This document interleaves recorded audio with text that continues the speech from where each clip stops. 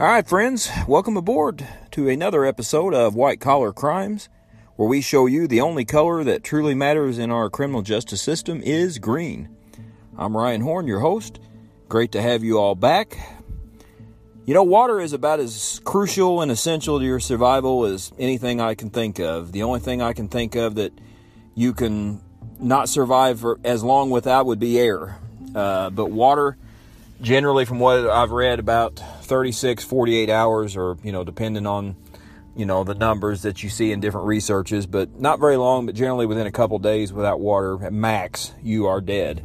Obviously air much shorter than that. Food's essential, but, you can go quite a long time without food and still survive. But water is about as crucial and essential as it comes. And we drink it several times a day, and I dare say most of the time we don't give any thought to how healthy it is and well treated it is by the time we do drink it. We just trust that the government in charge of taking care of it and regulating it has done that job and provided us safe water. But as we have seen sometimes, unfortunately, that's not always been the case. And tonight we'll talk about what most of you probably remember from just a few years ago, the Flint, Michigan water crisis.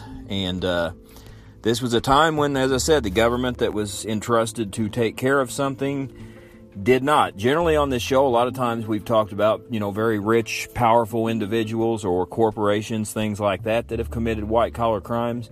But now we're going to talk about a situation where the government, the very people, again, that are in charge of protection of the public, betray that trust. And unfortunately, just like with other white-collar crimes, it costs people lives and injuries and things of that sort. And so as you remember a few years back, Flint, Michigan, near Detroit, and like Detroit, it's pretty much in financial ruin and has definitely seen its heyday compared to years past. It's, lost a lot of its, manufacturing and, automobile plants, things like that once made the city thrive are no longer part of it. Been going in a steady decline for a long time. Now, to save money, the city officials in Flint decided to change their water source, which they had tapped from the city of Detroit, to the Flint River, which was nearby Flint, Michigan, hence the name. Detroit got its water source primarily from Lake Huron and the Detroit River. Now, they made this switch, Flint did, back in 2014, and very soon thereafter, residents began to complain of the taste, the smell, and the overall appearance of the water. So again, right out of the gate, people knew something was just not right. And of course, as we'll find out later, several scientific studies did confirm a high presence of lead in this water. Now, we all know from in recent years, we've seen the damage that high lead-based paint can do, even the mental problems and, physical problems and whatnot that results from a high presence of this, and it's certainly no different with water. High levels of lead in water can put an individual in a severe risk of death or injury, as we will see. And there was also even a speculation of the presence of Legionella, which can cause Legionnaire's disease, which it's, again, those of you not familiar with that, it is a flu-like illness, a lot of respiratory illnesses, fever, vomiting, chills, headaches, all that good stuff. When I had just started as a correctional officer back at the sheriff's office back, I think, January of 1998, not long after that, there was a federal inmate that was locked up there that did come down supposedly with that and caused a big scare. The, jail was put down on the lockdown. It was all over the news, caused a real big scare. I know a lot of people were, that I knew back then kind of scared to even be around me because they didn't know if I could be, passing this around or whatnot. And I remember he had to be put in isolation and treated and things like that. And I can only imagine the scare or an outbreak that would cause now, outbreak like that, in the COVID situation, because, correctional facilities have been, on the radar as possible places that can certainly spread this. But Legionnaire's is no joke. It's very severe symptoms and illnesses that come with it, and, like a very severe flu. And that was something that was starting to happen when people began to drink this water and consume it. And even though in 2017 the city switched to a contract with the Great Lakes Water Authority, The effects of the contaminated water for basically 3 years here would still be felt a long time after, and I dare say here, even in the year 2021, it's still going on actually. But in 2014, not long after the residents began to complain about this problem, the city issued a boil water order. Again, I'm sure just about anybody listening that has been through that, whether you live in a big city or a small town, occasionally there are water breaks or issues that happen with the water in the town, through the news and other ways they will announce for you to boil your water. Don't drink it. It's not safe. And, most of the time they don't last too terribly long, these boil water orders. But that's what the city began to recommend. And it was so bad that Flint's General Motors truck plant stopped using the water due to some corrosion problems on their engines. So that should be a huge red flag right there. If you have basically a truck plant that's not going to be able to use the water because of these reasons, that's pretty serious. So you can imagine the harm that it was doing going into people's bodies that were drinking it. So the city officials, they did have a chance to fix this by early 2015 to connect back with Lake Huron, probably through Detroit's water system, but they declined due to it being higher rates. And that is one of the primary motives why they decided to do this, to switch back to their own system here through the Flint River, was because it was cheaper. But as we find sometimes, cutting corners doesn't always help, and there's just, a lot of ways that people can get into some trouble and harm can come about, and that's what happened here. Now, the residents continued to complain about the water, same reasons: the taste, the smell, the appearance, the illnesses that were coming about. Several people were starting to get these flu-like symptoms, Legionnaire's-type symptoms, and they had a crisis on their hand. And by June of that year, Virginia Tech had been allowed to come in, and their scientists did confirm, as I said a little bit ago, that there were extremely high levels of lead in their water. And they estimated at that time at least 40% of the homes in Michigan were at risk. And Flint, I think at this point, it's probably dwindled down to probably about 100,000 people or so. At one time it was much more than that, but now it's gone up a whole lot more. Gone down a whole lot more, so it's not quite what it once was. But when you think about 40% of the homes, even in a city that size, that's a lot. And as we'll find pretty soon, the number, was much higher than that.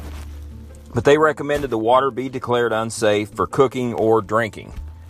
And let's face it, those are two of the big things we do with water, besides cleaning. And sure, it wasn't safe to use it even for that. So in October 2015, Governor Rick Snyder signs a bill to provide relief and to reconnect Flint to the Detroit water system. And by December of that year, Mayor Karen Weaver has declared a state of emergency in Flint. So the governor, he also issues a public apology for the state of Michigan's role in this, which we'll find out in a little bit. So a month later, in January 2016, the National Guard of Michigan is called in to distribute water to the residents. And a lot of us probably remember that. I remember seeing that on the news, where you had people that were, standing around waiting for the National Guard to distribute the bottled water and things like that to them. Just almost like you see after a hurricane or a natural disaster. That's what you saw was happening here. Horrible situation. But it was necessary to get water to the residents to survive, because as I said at the beginning of the show, that's one thing you cannot and will not be able to survive very long without is water. And by not long after this, President Obama declares a state of emergency in Flint and issues a $5 million relief aid packet. And an investigation, in which there were several of them done on this, but one showed that the city's corroded, outdated water pipe system may also have contributed to the crisis. And that, I'm surprised, honestly, doesn't happen more than it does, because it's so expensive to do a system like this. I know, years ago I was a mayor of a small town, and we had that issue. The pipes were very old and very much aging. We were able to get some grants and things like that to go toward it, but it was not near enough to overhaul the whole system. But It's so expensive to do it, and in the day and age we live in, most communities in the country are strapped for cash. Even during good economic times, it's not as easy to finance these things as it used to be. So they had an outdated problem. The pipes were not in the best condition either, and that certainly did not help when you had high lead-based contaminated water being filtered through it. But in April 2016, criminal charges were filed against employees Mike Glasgow, Stephen Bush, and Mike Prisby. By the summer, there were about 6 state of Michigan employees that had been charged. Excuse me. And by December 4th, 4 more employees charged. That would be city employees of Flint. And in February 2017, the CDC finds a link. This is the Center for Disease Control, which I'm sure in this day and age of the COVID era we live in, you're all familiar with who they are. But they find a link to the Legionnaire's disease and to the water supply. And as I said, it's a very severe flu and respiratory illness that can be brought about from Legionnaires. So now we're into 2017. President Trump, he's been president for a couple months at this point. He meets with Mayor Weaver to discuss getting some infrastructure funding. And a settlement was later authorized shortly after this by a federal judge for $97 million. And this was used to replace their lead-based lines and, outdated, corroded water pipe system. So the charges continued to be filed, and by June of that year, this is 2017, the state attorney general charges 5 more city officials with involuntary manslaughter and 1 official with obstruction of justice. Now, you all know what manslaughter is, most of you, I would assume, but that is when you kill somebody, maybe not intentionally, but your harmful and negligent actions lead to their death. If you go out and drive drunk and you crash and kill somebody, that's a form of manslaughter. You may not have premeditated and intended to kill that person, but your risky behavior and getting drunk and driving around like that, that's what led to that person's death. So therefore you are criminally liable, even though you didn't intend per se to kill them. And obstruction of justice, most of the time, is simply the covering up of evidence. And as we'll see, that was a big part of the crime from the Flint and the state of Michigan officials that were involved in this. It's not just the crime they did of knowingly letting contaminated water get out to cut corners and to save bucks and things like that, but it was a fact that so many of them tried to cover this up when the light was being shone upon them. So the charges continue to be filed, as I said, manslaughter, obstruction of justice. And by October, the charged included Eden Wells, who was charged with involuntary manslaughter for her role in the Legionnaires outbreak. So even though, she didn't intentionally, per se, send, this out there to give everybody Legionnaires, she did, and her negligent actions and her knowingly negligent actions brought about criminal charges to her because this Legionnaires outbreak killed at least 12 people in Flint, Michigan. She was at that time considered to be a top state medical official. So here you have again what's common in white-collar crime, a position of trust, and that trust is violated. All too many times that's a theme, as we see oftentimes in white-collar crime. So they do continue to do other studies, University of or Virginia Tech and some other schools, and they begin to show that the high level of lead that was in this water most likely killed the microbes that were needed to kill the Legionnaires bacteria. So not only was the lead harmful in its own way, but it also was killing the, microbes that were needed to kill the Legionnaires bacteria. So it was a double whammy, so to speak, for the people of Michigan who had to deal with this. And studies were showing that high levels of exposure also to the school children, which is unfathomable, but, everybody of all age groups were put at risk during this scandal and this crisis, and that did include school children. So in June that year, Michigan decided to change things with how they were going to deal with their water, and they made their standards so strict they even exceeded the federal limits for lead testing. Obviously they learned a lot from this, and they wanted to make sure this mistake was not repeated again. Elon Musk, the CEO of Tesla, well known now, he donated $480,000 to help the schools get the proper UV filtration devices they need so the kids could have safe drinking water while they were at school. And, hopefully their education's not disrupted any more than it already was. So here we are in 2021 now, and earlier this year by January, the indictments are still continuing to roll out at this point. We're still kind of in, I guess, the aftermath, so to speak, of this crime. Among these indictments include Rick Snyder, the former governor of Michigan.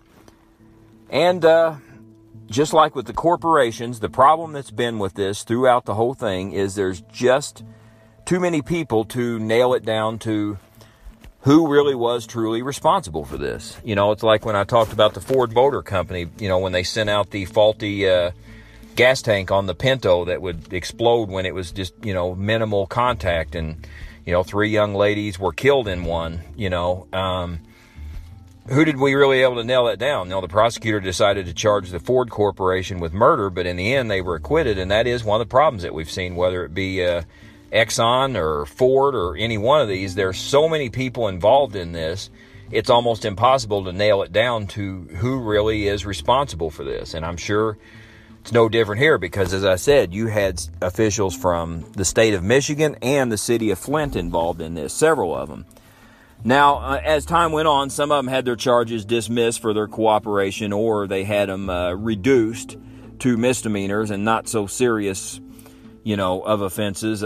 Some, lost their jobs and things like that. But to date, and we do still have some things pending from that, but nobody that I'm aware of has really received a really harsh sentence for this yet. Now, I could be wrong, but right now we still have some things pending on this. But at this point, we don't really know if anybody's really truly going to be served justice on this. And as I said, one of the biggest crimes that happened throughout all this was not the actual act itself, even though that was certainly evil and negligent enough, but just as much what got the officials in charge with this in trouble was the cover-up attempt.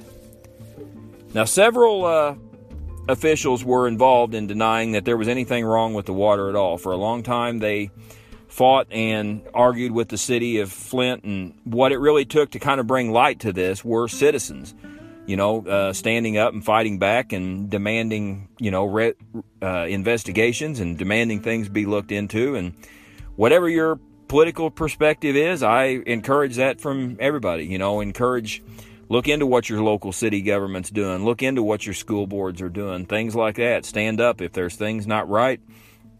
Fight back. You just may save lives like these people did. I mean, who knows how badly this would have gotten out of hand if they hadn't have stood up and fought back when they did and were able to bring, justice about. Who knows how badly this could have gotten.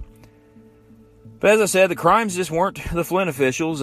Many state regulators and, even elected, high up state officials. You have the governor who, the former governor at this time that may, end up serving some justice out of this. But we'll just have to wait and see, because as we've also seen on this show, a recurring theme is, unfortunately, when people in white-collar crime do get sentences, they're often very lenient or not at all, We've had a few cases we've talked about, like Stuart Parnell from the Peanut Corporation of America and, Bernie Madoff, and a handful of other ones where people do finally get some justice, but overwhelmingly they get little to none in these type of cases. And as I said, we've already seen some cases dropped or reduced to a misdemeanor, and that's not uncommon when people cooperate and help with an investigation and things. I mean, you do need, their cooperation to help expose and bring some things to light. So that is certainly understandable and to be expected in a situation like this. But only time will tell if we, really see justice on this. And, the families of the at least a dozen people, if not more, that have been killed. And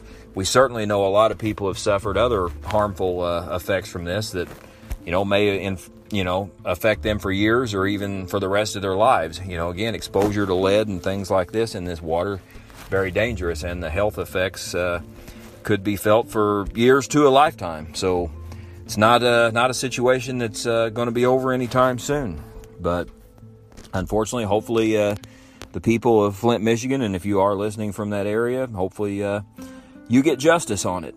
So, well, we're going to come up on a show probably coming up here soon, we've got a few ideas that I plan on covering in mind. One of them, I would like to take a chance to discuss, the corrupt politics that we have here in Illinois. One of our last governors to go to prison be Mr. Rod Blagojevich. We are going to do a show on him coming up, and stay tuned. Just depends on what else is going on in the news. We will continue to update situations like Purdue Pharma and some of these others. We certainly enjoy bringing this show to you, like our Facebook page, White Collar Crimes. If you'd like to donate, as I always say, on the Anchor page, there's a link you can donate. But as always, most importantly, we appreciate you tuning in and listening to support us above all. And we do appreciate you doing that, and thank you for joining in tonight. And we look forward to seeing you here on the next episode of White Collar Crimes. Take care, and God bless everybody.